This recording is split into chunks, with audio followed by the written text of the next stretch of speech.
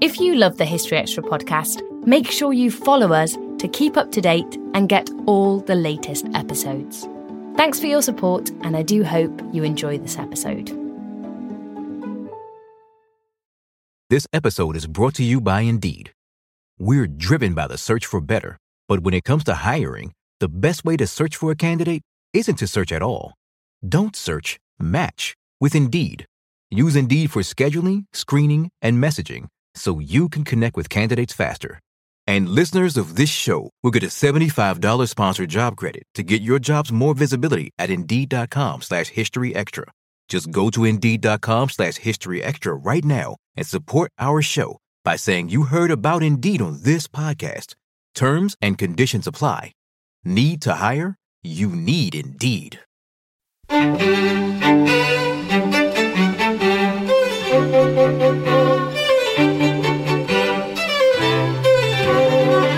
Hello and welcome to the History Extra podcast from BBC History Magazine, Britain's best-selling history magazine.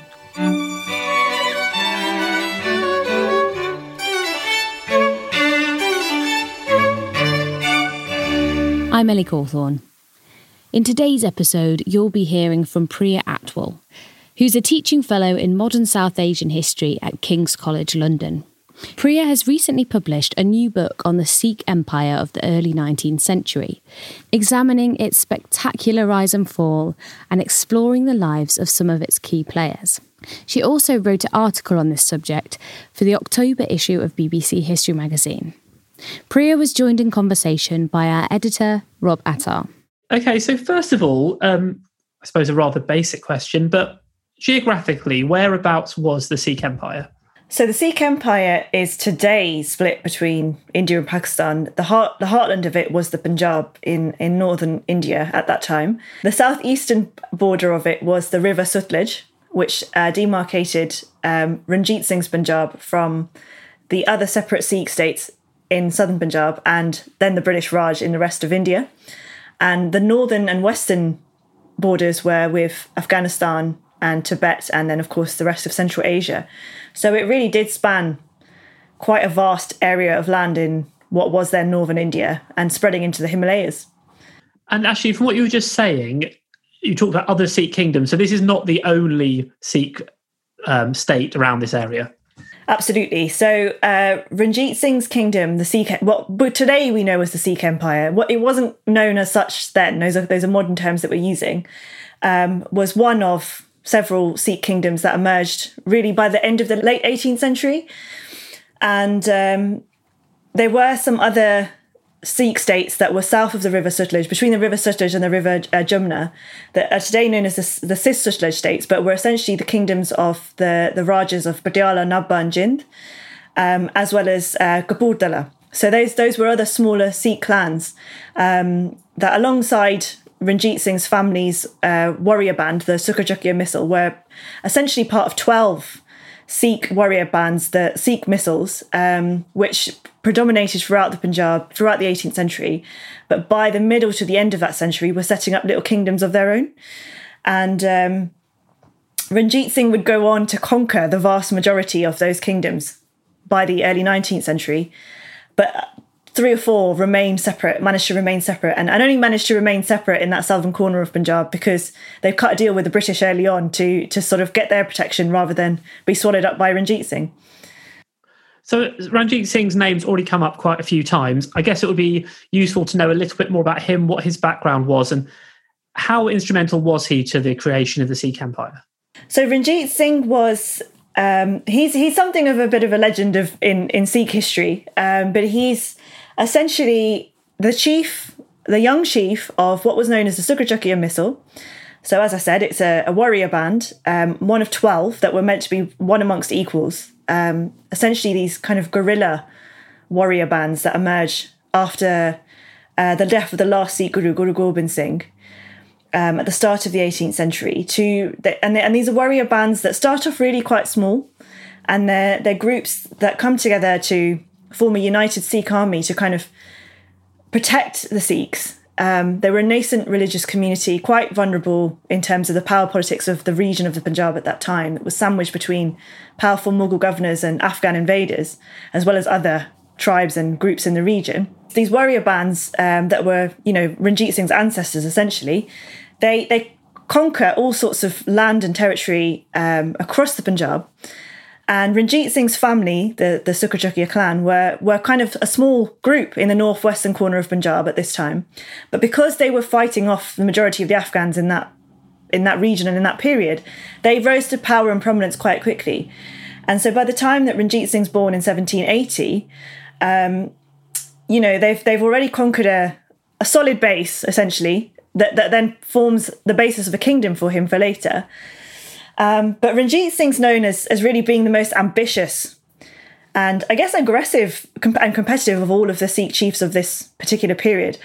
And whereas his ancestors had tried, they get increasingly competitive in setting up their families as almost mini royal dynasties and setting themselves as powers themselves. But he takes it to another level. His father's and grandfather's generation, they had to kind of align with each other or cut deals with each other and kind of power share throughout the region of the Punjab, even as they were accruing more and more wealth and power as they went individually.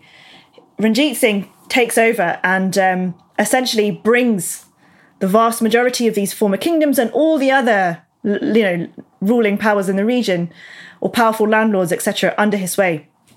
And in 1801, becomes known by the title of the Maharaja of Punjab, the great king of the region. And now, how important do you think that it was that this empire was Sikh, and as opposed to, say, Hindu or Muslim? What did that mean about its character and its behaviour? That's a good question. I think I should probably unpack what I mean by Sikh empire quickly. It's a title that we've come to understand and use in history writing about this particular kingdom, really from the middle of the 20th century onwards. It wasn't actually ever referred to by that at the time. And it was referred to in a number of ways. It was referred to by the British as the Kingdom of Lahore, or the Kingdom of the Sikhs. And by the Sikhs themselves, by Maharaja Ranjit Singh, the title that he gives to this government is the Sarkar-e-Khalsa, or his army is the Fauj-e-Khalsa. So the government or the army of the Khalsa, which was the egalitarian revolutionary brotherhood of the Sikhs that Guru Gobind Singh set up towards the end of his life. So essentially, Ranjit Singh sets himself up as ruling him as a Sikh king.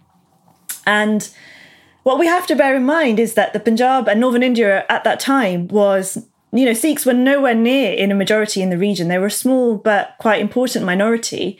And, it was actually a Hindu and Muslim strong population in the time. So although the kingdom is set up as a Sikh one as such, and it's, the Maharaja makes a great deal of the fact that he's trying to rule according to Sikh principles and what he interprets Sikh principles to be.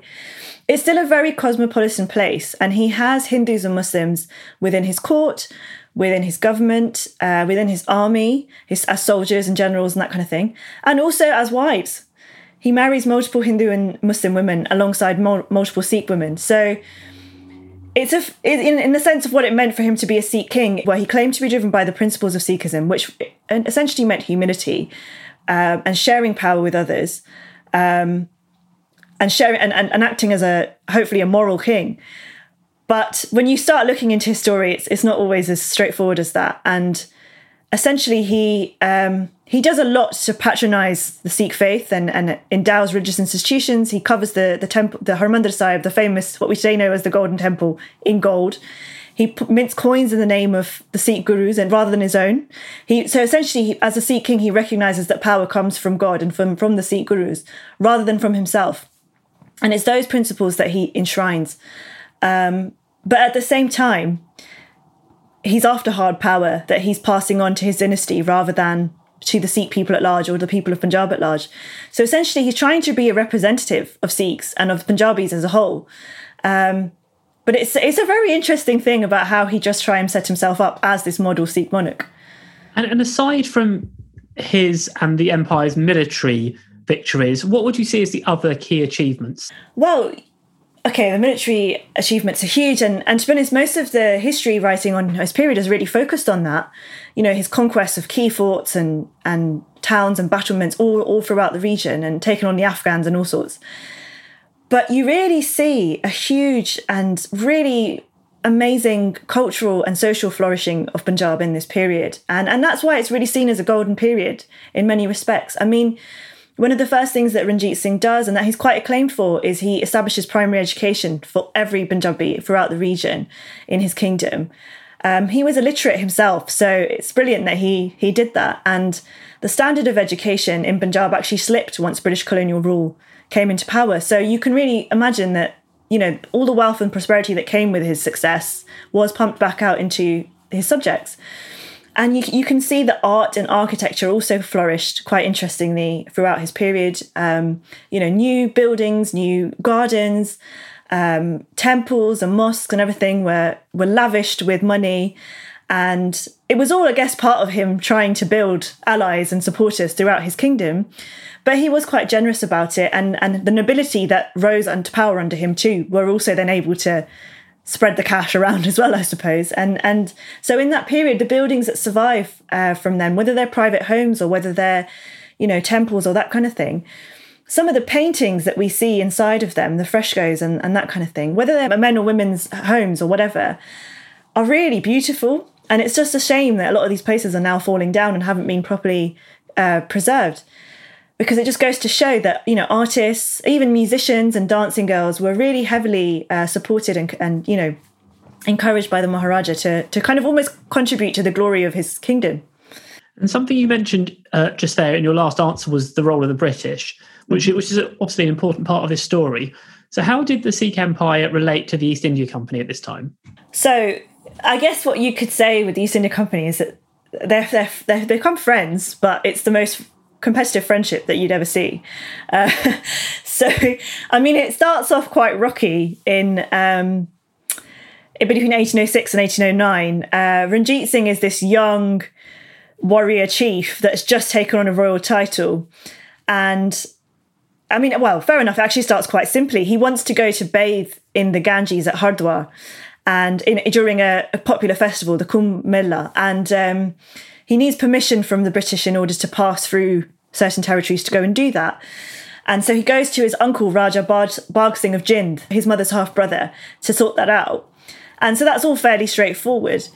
But then within a year or two of that happening, there's Maratha chiefs and Rajas coming to his court to seek support for him to fight with them against the British. And that's huge. The Maratha Empire at this point in time was another major rival of the British and had also helped decimate Mughal power. And so Ranjit Singh's faced with this difficult decision. Who does he side with? And at a point when he's only just establishing his rule in his kingdom. And he gets numerous requests like that over the years from the Gurkhas and others. And he decides to side with the British. And his uncle's very instrumental in encouraging him to do that. The state of Jind is sandwiched between Ranjit Singh's kingdom and the British territories.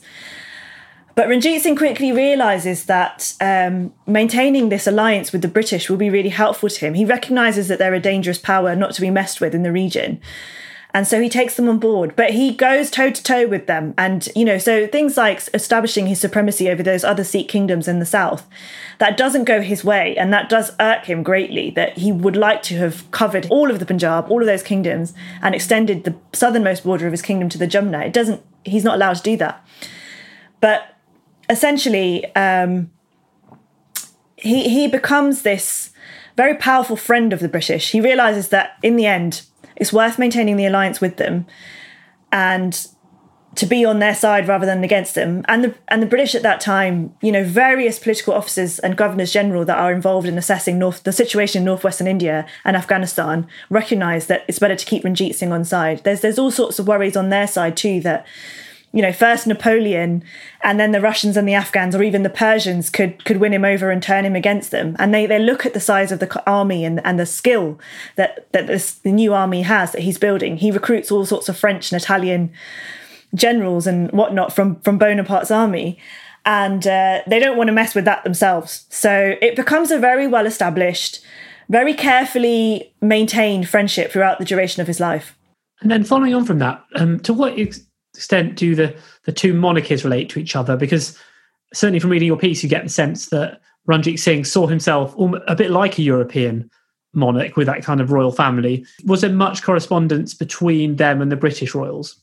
Yes, there was. Slowly, it starts to emerge. I think it's interesting. Ranjit Singh is really keen to establish a connection with the British royal family. So it was one of the passages in the Persian Chronicle that I looked at really closely for a lot of this research. And Ranjit Singh, one of the things that's most famous about him is he was super curious about the world and about people that he came into contact with.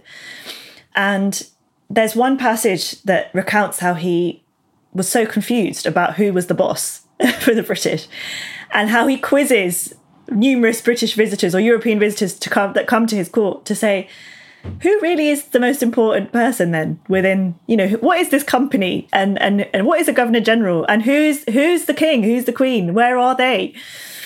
And eventually he realizes that, of course, the monarch is all the way in London and it's completely far away, and ultimately he wants to reach them. And of course he treats various governors general with a great deal of respect. And really lavish hospitality when they come to visit him.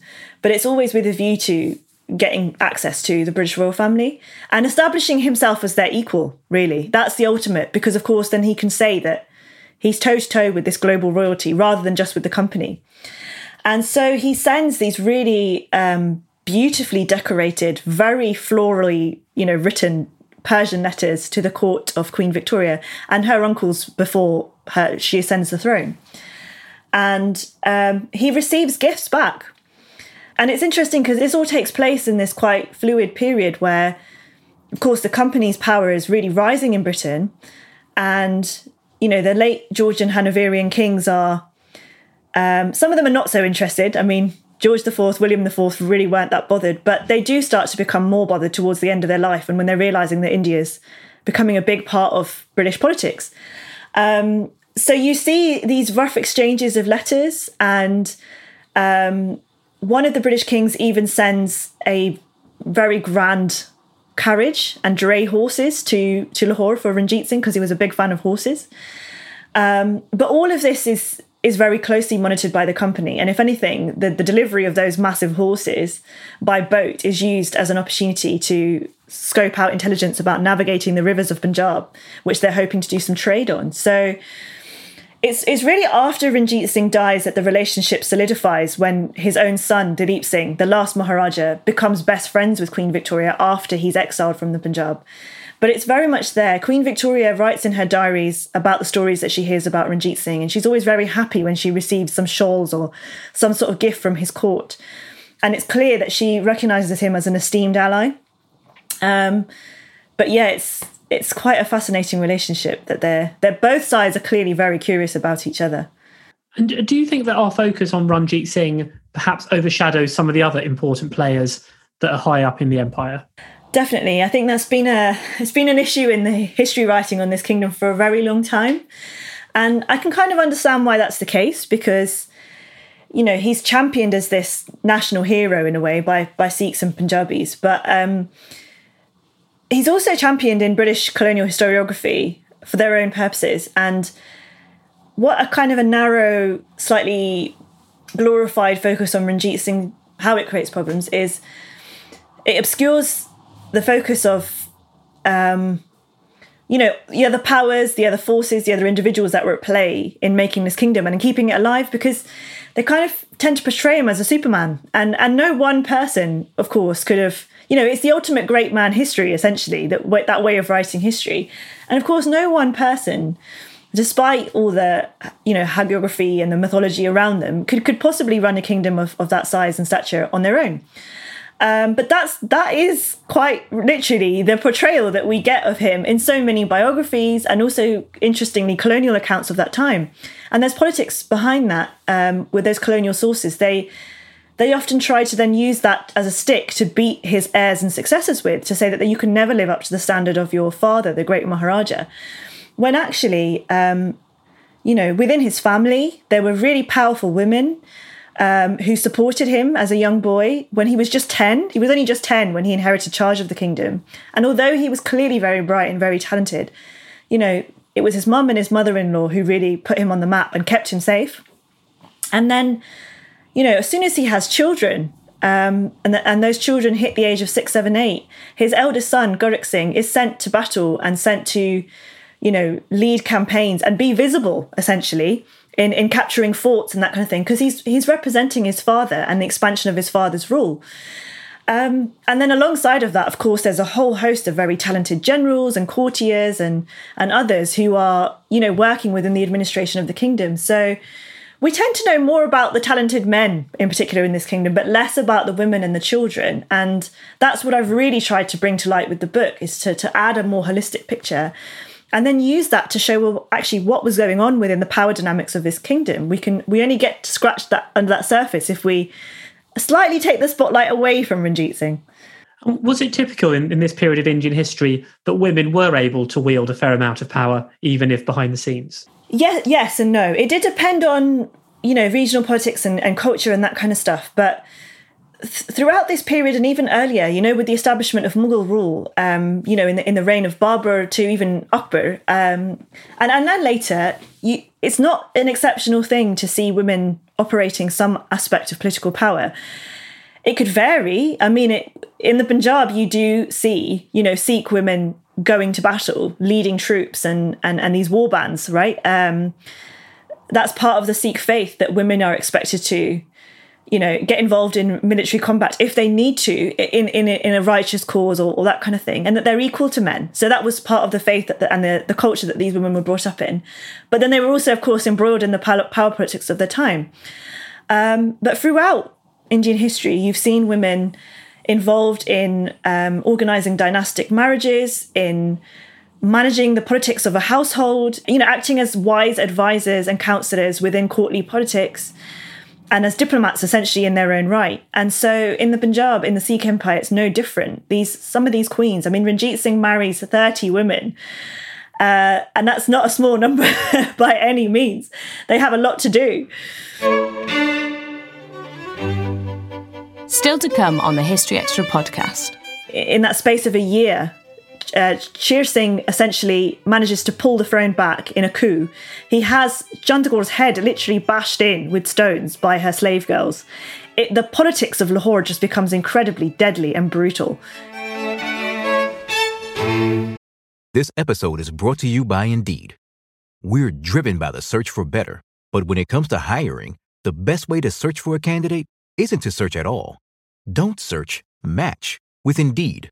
Use Indeed for scheduling, screening, and messaging so you can connect with candidates faster. And listeners of this show will get a $75 sponsored job credit to get your jobs more visibility at Indeed.com/historyextra. Just go to Indeed.com/historyextra right now and support our show by saying you heard about Indeed on this podcast. Terms and conditions apply. Need to hire? You need Indeed. Now, the Sikh Empire didn't actually last that many years following the death of Ranjit Singh. So what do you think meant that it wasn't able to survive, having had so much success during his lifetime? Well, it's like hangs on for another 10 years, but it definitely takes a battering in that time. But in the book, I actually make the argument that essentially, the standard narrative that we get is that when Ranjit Singh dies, because he was such a great man and such a brilliant political leader, only he was the person that could hold together all the different political competing strands and moving parts within the politics of the Punjab. And that as soon as he dies, it's all going to go pear-shaped. And so everyone just says, well, it's inevitable that annexation is going to take place within 10 years, that the British are going to come and take over. I disagree with that argument in the book. And I say, well, actually, what you've got to look at is the culture of the monarchy that he establishes and that his family established lives on. The family managed to stay on the throne. And even in 1849, when the kingdom was about to be annexed, Henry Montgomery Lawrence, who was the political resident at Lahore, who was the company-imposed resident, even he wants to keep the empire intact and keep little Dalip Singh, the last Maharaja, on the throne.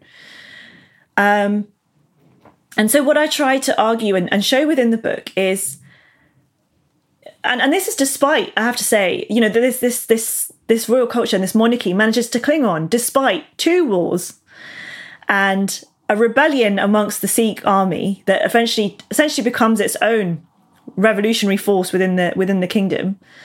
The deaths of multiple courtiers and also of members of the royal family, the Sikh royal family themselves. We do see a battle for the throne basically take place, but the throne and the dynasty remain at the heart of this.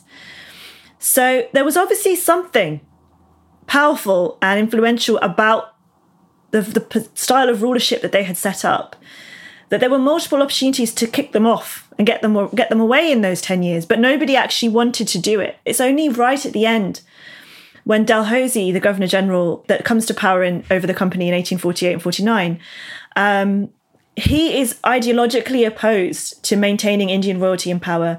And he even, in his private correspondence, as I started to see in Edinburgh, in Scotland, was quite keen to remove the Mughals from power as well. So I think what I've tried to argue with the book is that, you know, the family and the dynastic politics that they capture, although it gets quite toxic after Ranjit Singh dies and after his eldest son and his grandson die in quite a murky situation in November 1840, there was something strong and tenacious, nevertheless, about their hold on power. And, you know, it's only once, you know, you see colonialism really actively getting involved in the Punjab and trying to reshape that royal culture, and it weakens it from within. And then when you get a Governor General like Dalhousie, who is quite openly wanting to take over Indian kingdoms throughout the country, you rock the boat too hard at that point. And of course, then later on, you see the problems that causes with the 1857 rebellion. But the fall of the Sikh Empire comes really at the beginning of that, if you see what I mean. So I think when we place that kingdom and its politics and Ranjit Singh and his family themselves within that broader context, we see how it becomes part of this massive shift about the relationship between British colonialism and Indian kingdoms in this period. And I think it's a critical factor. So in a sense, you see the fall of the Sikh Empire as being more about the changing nature of British colonialism than inherent flaws in the Sikh Empire's governance. Essentially, the problems within the Sikh Empire's governance become compounded by this external shift, if you see what I mean. It's not just say that there weren't problems within the inner workings of the Sikh Empire, or even with Ranjit Singh's family. What you actually see emerging internally is a power struggle that then weakens the heart of the family as well. So after Ranjit Singh's eldest son, Gurukh Singh, and the grandson, Noor Nihal Singh, they die within 5 days of each other. After that happens, there's a problem, because the settled order of succession that everyone believed was going to carry the kingdom through to the next few generations, upon which Ranjit Singh himself had pinned all his hopes for the future of his dynasty and the kingdom, and which he built his alliance with the British, when that collapses overnight, pretty much, you're left with a problem, and that is who will fill the shoes of those Maharajas. And a power struggle emerges because it's another Maharani, a queen, Chandgaur, who was Gurukh Singh's wife, Ranjit Singh's eldest daughter-in-law, who comes to the throne immediately, versus Ranjit Singh's, well, we're thought to be illegitimate son, Prince Sher Singh, who was thought not to actually have been fathered by the Maharaja. You have a battle within the dynasty over who can be the legitimate next ruler. And that battle over the bloodline versus gender, should a woman rule or should a prince rule, essentially, who may or may not have been fathered by Ranjit Singh, that becomes really toxic. And in that period, in that space of a year, Sher Singh essentially manages to pull the throne back in a coup. He has Chandgaur's head literally bashed in with stones by her slave girls. The politics of Lahore just becomes incredibly deadly and brutal. And it's, you know, it's worse than an episode of Game of Thrones in some ways. It's just really quite grim. But when you have that internal destabilization about who can be legitimate, should it be a woman? Should it be a member of the family? Who can it be? The army gets involved. They become bribed on all sides to fight within this power struggle. And the British are watching on from the sidelines. And so when you have that revolution of what goes on in British colonial thinking about Indian royalty, and you have this fight starting to emerge within the Punjab itself, you bring the two together, it just becomes incredibly messy. And so for the last couple of people that come to the throne, Maharani Jindgaur and little Dadeep Singh, who's only 4 with his mother, they're faced with an incredibly difficult task. You know, incredibly hostile waters in which to be trying to keep the ship of state afloat, essentially. And then what happens to the surviving members of the dynasty after the British have taken over? Well, So I was able to find out a bit about that from the pension records that still survive today in the British Library. I mean, the dynasty was huge. If you bear in mind that the Ranjit Singh himself married at least 30 women, and then his sons also had multiple wives. I think we're talking about 45 women in total. Then you think about any children that they may have had or adopted, any servants or slaves that they kept, the households and all the rest of it. Their pensions were paid to them out of the revenues of the company state, out of the former Punjab, coffers. And most of them live on in Lahore or throughout the Punjab, these former wives and widows. The most famous pair that we know are the last rulers, Jind Kaur and Dilip Singh, so the last Maharani and her son Dilip Singh. And they are both exiled. Jind Kaur is actually exiled by Henry Lawrence in 1848, first out of Lahore and then out of the Punjab altogether, because she seemed to be a massive troublemaker. And a troublemaker because she's purely trying to maintain the independence of her son and her kingdom, which the British don't want her involved at all. So that's where the toxic gender politics really comes into play. And then Dilip is only 10 when the kingdom gets taken over. But because he's such a powerful symbol of the Punjabi resistance, he's not involved in the rebellion himself, but he's the last Maharaja, so anyone's going to want to try and get him back on the throne. The British remove him from power, and then they ship him off to another town in northern India. And eventually he settles in Britain. And for 13 years, mother and son are not allowed to see each other. It's just seen as far too dangerous by the company for, Jind Kaur to be reunited with Dilip Singh. She's immediately put in prison in a high security fort in near Benares. But she manages to escape. She disguises herself as a maidservant and actually trekked all the way from Benares to Kathmandu in Nepal on foot and by boat, which is just incredible. She was just a serious fighter. And finally, she's able to be reunited with Dilip, and that's in 1861. And she comes to live with him in Britain. And she actually dies in London at Lancaster Gate.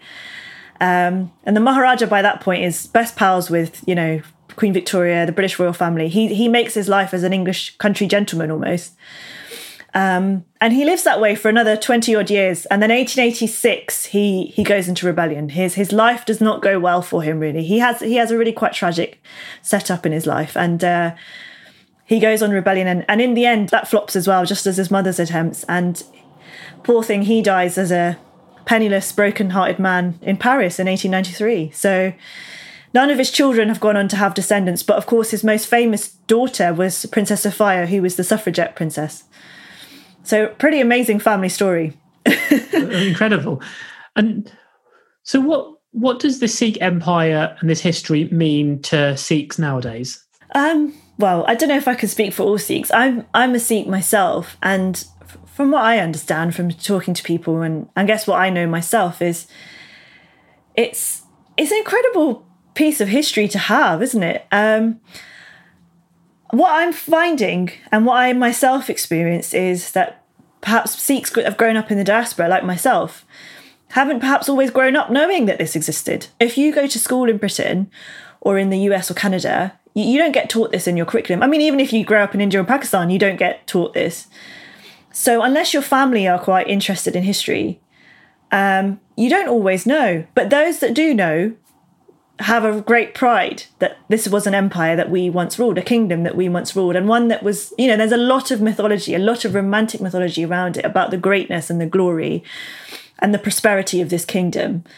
I myself, I was always a bit of a history geek, but I didn't know about this. It was at university that I found out when I was 18 and I went to study history at Oxford, and it was a few friends that had organised a talk. And I was blown away. Absolutely blown away. And I was very intrigued by the story of Maharani Jind Kaur and the her rebellion against the British. But I think now with the reaction that I'm getting to the book, I think people are hungry for a slightly more nuanced and a slightly more investigative history of this period that goes beyond the legendary Ranjit Singh and asks some critical questions about what it meant for this Sikh empire to exist and how it really operated and who were the other forgotten characters, I guess. So I've had lots of lovely messages from people. There seems to be a lot of excitement. And I think in this time when we're reevaluating histories of empire and that kind of stuff, it's really important to focus on all different kinds of cultures and politics from this really quite complicated period of history. So it's a timely story beyond just for the Sikh community, but for everyone, actually. Yes, I would hope so, and I would think so. I mean, the thing is, Ranjit Singh himself aspired to be something of a player on the global stage, and he managed that in his lifetime. And where his kingdom was situated was at the crossroads of power and empire building, not just in South Asia, but in Central Asia as a whole, right? And his relationship with the British royalty and all that kind of stuff. It's quite an epic story, and it's got layers of connection to so many other, powerful topics about monarchy, about empire, about, the way that culture was evolving at that time. So I hope that this will be something that readers within and beyond the Sikh community will really enjoy. That was Priya Atwal. Royals and Rebels, The Rise and Fall of the Sikh Empire is out now, published by Hearst. And Priya's article, which originally appeared in our October issue, is also now available to read online at historyextra.com/Sikh-Empire. Thanks for listening. This episode was produced by Ben Hewitt and Jack Bateman. Join us next on Wednesday to hear Charles West on the turning points of medieval history.